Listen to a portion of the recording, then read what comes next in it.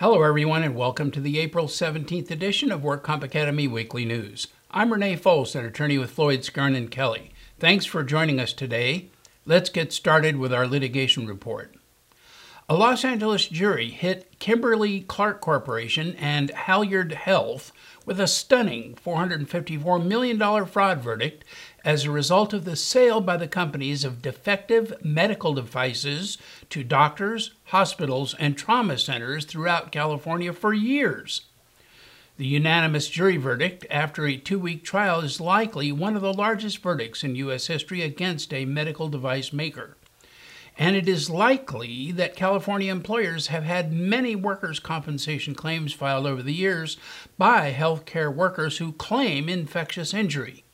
Some of these workers may have been wearing safety equipment sold by these companies, and claim department data mining may identify these past and present claims. That discovery may lead to subrogation or a set-off petition should the claimants also be plaintiffs in the Los Angeles class action filed against these companies. Pursuant to an indemnification agreement, Halyard Health is obligated to pay the entirety of the $454 million awarded by the jury. The class action lawsuit, Bahamas Surgery Center, LLC versus Kimberly-Clark Corporation, was filed in Los Angeles federal court back in 2014. The suit claimed that the companies had falsely represented to the FDA, healthcare workers, and the general public that the company's micro-cool, breathable, high-performance surgical gowns were impermeable and provided protection against serious diseases such as Ebola and HIV. But the companies had known since 2012 that the gowns were defective, had failed industry tests, and did not meet relevant standards. Thus, the companies placed healthcare professionals and patients at considerable risk for infection, serious bodily harm, and death. The jury sided with the plaintiffs and found that the companies had concealed material information from the healthcare professionals throughout California and had carried out their scheme with malice, oppression, and fraud. Internal emails and documents from the companies showed employees describing the manufacturing processes as crap and admitting that they were knowingly using defective and substandard equipment to make the gowns in Honduras. Instead of recalling the gowns and disclosing the truth, the companies concealed what they knew, fired employees who knew too much, and continued promoting, marketing, and selling the gowns by stating they were impermeable. Golden Gate Pharmacy Holdings and its subsidiaries have agreed to pay more than $717,000 to settle allegations that the companies failed to keep and maintain adequate records pertaining to controlled substances at their San Rafael facility. The companies have been providing traditional and non-traditional pharmacy services to Bay Area residents and long-term care facilities since 1969. The settlement agreement was reached to resolve allegations by the government that a 2014 DEA inspection uncovered multiple violations of the Controlled Substances Act. The companies were registered with the DEA as a retail pharmacy and were authorized to handle Schedules 2, 3, 3N, and 4 controlled substances.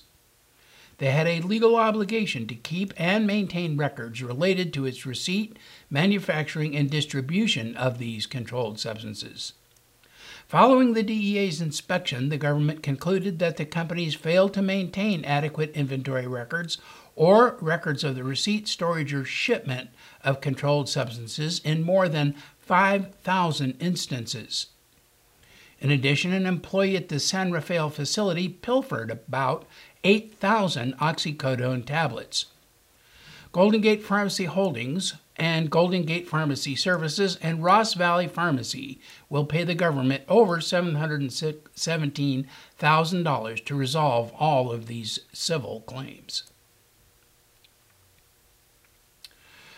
Miami lawyers expect a recent state court victory to pave the way for billions of dollars from liability and workers' compensation insurance carriers across the nation to flow back to Medicare and its beneficiaries. The attorneys and the firm known as MSP Recovery are going after major liability insurers for allegedly shirking their duty to reimburse Medicare benefit providers for conditional payments. Under the Medicare Secondary Payer Law, known by the acronym MCP, the government can recover double damages from a primary payer that fails to pay Medicare back for expenses covered by a liability or workers' compensation policy. The home page of this firm boasts of the slogan aimed to attract its clients who are Medicare Advantage insurance companies, challenging them to discover your losses and recover what's yours. Between 8 to 10% of all claims that are made through Medicare or Medicare Advantage organizations are the responsibility of another payer. Think of car crashes, slip and fall accidents, and workers' compensation claims. No attorney had ever secured class certification under the Medicare Secondary Payer Law before this case. A nuanced interplay between federal and state laws made it difficult to establish common issues of law and fact. But MSP Recovery overcame those obstacles in Miami-Dade Circuit Court, where a judge certified a class in a lawsuit against the auto insurer Ocean Harbor Casualty Insurance, a primary payer for thousands of Medicare Part C beneficiaries. In a 101-page decision, the judge ruled Medicare Advantage organizations and others who contract with the government to provide Medicare benefits could sue Ocean Harbor as a class following an August federal appellate court decision. That 11th Circuit decision, Humana versus Western Heritage, established that secondary payers could recover from a liability insurer if the case met three conditions.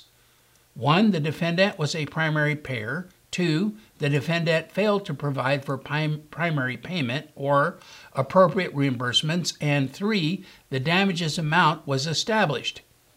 In this case, the defendant could not challenge the damages amount because the auto insurer did not administratively contest any amounts paid, and the time for any administrative appeal had expired.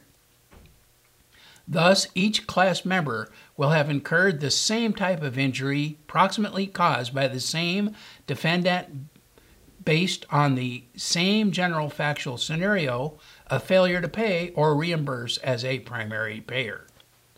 The judge also noted the firm has developed a sophisticated system to identify claims by collecting and matching data, including CMS reports, automobile crash reports, ambulance records, insurance declaration sheets, and no-fault personal injury protection payout sheets. The National Penchant for Claims Analytics, used to search for fraudulent claims, seems to be a sword that swings both ways in this case. That system has allowed the 30-attorney firm with roughly 36 partner firms across the country to divide claims into categories and file lawsuits across the country on behalf of more than 100 health plans.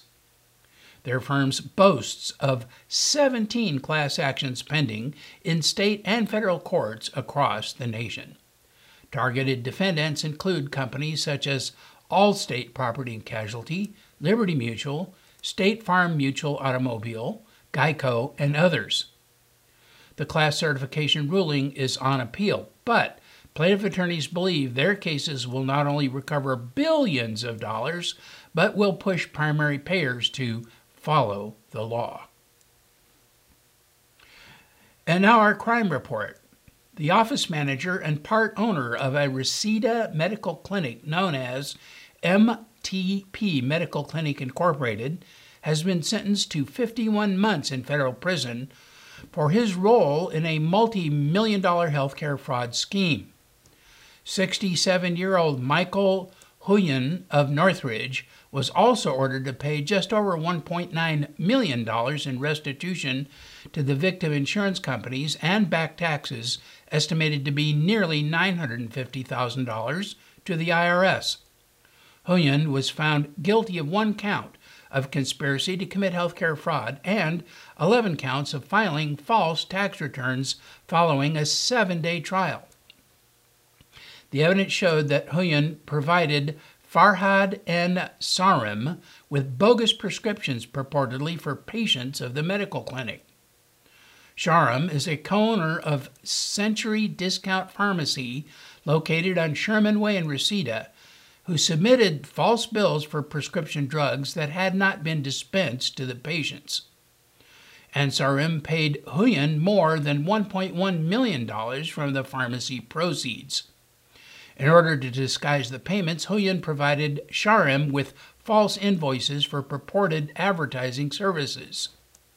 Sharim previously pleaded guilty to conspiracy to commit healthcare fraud and will be sentenced in May. The Board of Pharmacy filed a disciplinary action against Century Discount Pharmacy and its owners in 2015.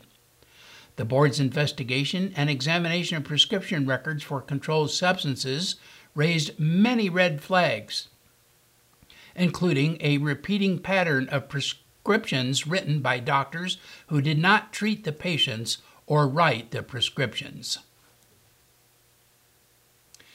And in regulatory news, last week the WCIRB proposed a mid-year average advisory pure premium rate, which is 16.5% lower than the January rate and 7.8% less than the Insurance Commissioner's approved average January advisory pure premium rate. Following this announcement, DIR Director Christine Baker credited the 2012 reforms in SB 863 for the savings. Employers have had 4 consecutive rate reductions, and the mid-year recommendation will continue that trend. Since 2012, the DIR has made significant strides in its quest to eliminate medical provider fraud and illegitimate liens, and is continuing its efforts to launch a prescription drug formulary. However, California still faces competition from other states who have also reduced workers' compensation rates. The Pennsylvania Insurance Department approved a reduction in the annual workers' compensation insurance premium rate, which will save employers $150 million. Benefits for injured workers will not be affected. The Montana State Fund has reduced workers' compensation rates by 5%, the 11th year in a row that rates have remained the same or decreased. The Ohio Bureau of Workers' Compensation has proposed a $1 billion rebate for Ohio's private and public employers, the third such rebate since 2013. And the Maine Bureau of Insurance has approved a 4.3% decrease in the workers' compensation rate, which is expected to save Maine employers $9.5 million over the next 12 months. These are just recent examples of rate reductions occurring across the nation. And in medical news, last year Cigna made a commitment to combat the nation's opioid epidemic, and they have made significant progress towards reducing opioid use among its customers. Cigna customers' use of prescription opioids has declined nearly 12% over the last year, about halfway to achieving the company's goal of 25% reduction by 2019. The company has adopted a multi-pronged response to the epidemic that includes multiple stakeholder groups. The key to this initial progress has been Cigna's work with doctors, especially those that participate in its Cigna Collaborative Care Arrangements. To date, 158 participating medical groups representing nearly 62,000 doctors have signed Cigna's pledge to reduce opioid prescribing and to treat opioid use disorder as a chronic condition. Cigna assists doctors by analyzing integrated claims data across pharmacy and medical benefits to detect opioid use patterns that suggest possible misuse. The company then alerts doctors when their opioid prescribing patterns are not consistent with the Centers for Disease Control and Prevention's guidelines that include opioid selection, dosage, and duration. It has also established a database of opioid quality improvement initiatives for doctors, such as referrals into chronic pain management or substance use disorder treatment programs. Cigna is also implementing additional customer safety measures in support of the CDC guidelines. Most new prescriptions for a long-acting opioid that are not being used as part of a treatment for cancer or sickle cell disease or for hospice care will be subject to prior authorization. And most new prescriptions for a short-acting opioid will be subject to quantity limits. Cigna continues to work closely with Shatterproof, a national nonprofit organization dedicated to reducing the devastation that addiction causes to families and the stigma associated with this disease.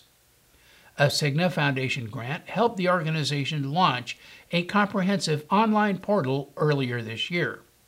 It has the most up-to-date, evidence-based information on how to understand, prevent, intervene, treat, and recover from substance use disorders. Medical care in California workers' compensation is now limited by treatment guidelines developed from evidence-based medicine. The concept is only as good as the quality of the science that appears in medical literature. Several decades ago, a series of highly visible cases of alleged research misconduct prompted research institutions, research sponsors, and others to consider how they might promote research integrity and address breaches in integrity more effectively. Now, a new 285-page report published by the National Academies Press called on all stakeholders to improve their policies and practices to respond to continuing and increasing threats to research integrity. The authors claim that in recent years, it is clear that the research enterprise faces new and complex challenges in fostering integrity and in dealing with the consequences of research misconduct and detrimental research practices. The authors claim that serious cases of research misconduct, including some that have gone undetected for years, continue to emerge with disturbing regularity in the United States and around the world. Increases in the number and percentage of research articles that are retracted and growing concern about low rates of reproducibility in some research fields raises many questions. So the authors outlined the need for clarified authorship standards that ensure availability of data necessary to reproduce research, protect whistleblowers, and ensure that both positive and negative research results are reported. The report also called for the creation of a nonprofit independent advisory board designed to support efforts to strengthen research integrity, as well as reduce and address research misconduct. The long-standing definition of scientific misconduct includes fabrication, falsification, or plagiarism in proposing, performing, or reporting research. However, the newer guidelines include research practices that had previously been characterized as just questionable, such as failure to retain research data or misleading use of statistics. These should now be considered detrimental. The National Academy of Sciences was established in 1863 by an act of Congress signed by President Lincoln as a private, non-governmental institution to advise the nation on issues related to science and technology. Members are elected by their peers for outstanding contributions to research. The editorial board of Orthopedics Today reported on the top advances in orthopedic surgery for the past 30 years. Now, up to 80% of orthopedic procedures are amenable to the outpatient setting, and many orthopedic practices have sophisticated imaging capabilities in their offices and surgery centers. The shortened recovery and associated disability with less invasive and more stable and rigid fixation have allowed patients to be more functional sooner and reduce the morbidity of some of the previous approaches. More recently, steady improvement in arthroscopic techniques and instrumentation and expanded use of the hip joint has furthered the subspecialty area of orthopedics. Improvements and innovations in materials, articulation services, peri and postoperative management strategies, and outcomes research has worked together during the last 30 years to decrease implant wear and increase function. Hip arthroplasty has benefited from the advent of porous metals, improvements in alternative bearing surface technologies, polyethylene advances, and newer procedures such as resurfacing surgery. Some of the developments that have enhanced knee arthroplasty over the past 30 years include unicompartmental implants, modular components, fixed and mobile bearing designs, newer polyethylenes, and computer assistance, and better characteristics of current knee designs that thought to be associated with long-term in vivo durability. Imaging and its use in improving outcomes in orthopedic surgery have developed concurrently throughout the past 30 years, with smaller and more convenient methods giving physicians a wider range of possibilities. Even MRI and CT have been seen recent changes in their implementation, with surgeons moving toward utilizing them for patient-specific implants or guides. And that is all of our news and events for this week. Please check our website daily for news updates, past editions of our news, and much, much more. And remember, you can subscribe to our weekly news podcasts and special reports using your iPhone, iPad, or Android device by searching for the WorkComp Academy with your broadcast software. Again, I'm Renee Foles, an attorney with Floyd, Skeren & Kelly. Thanks for joining us today, and please drop by again next week for more news.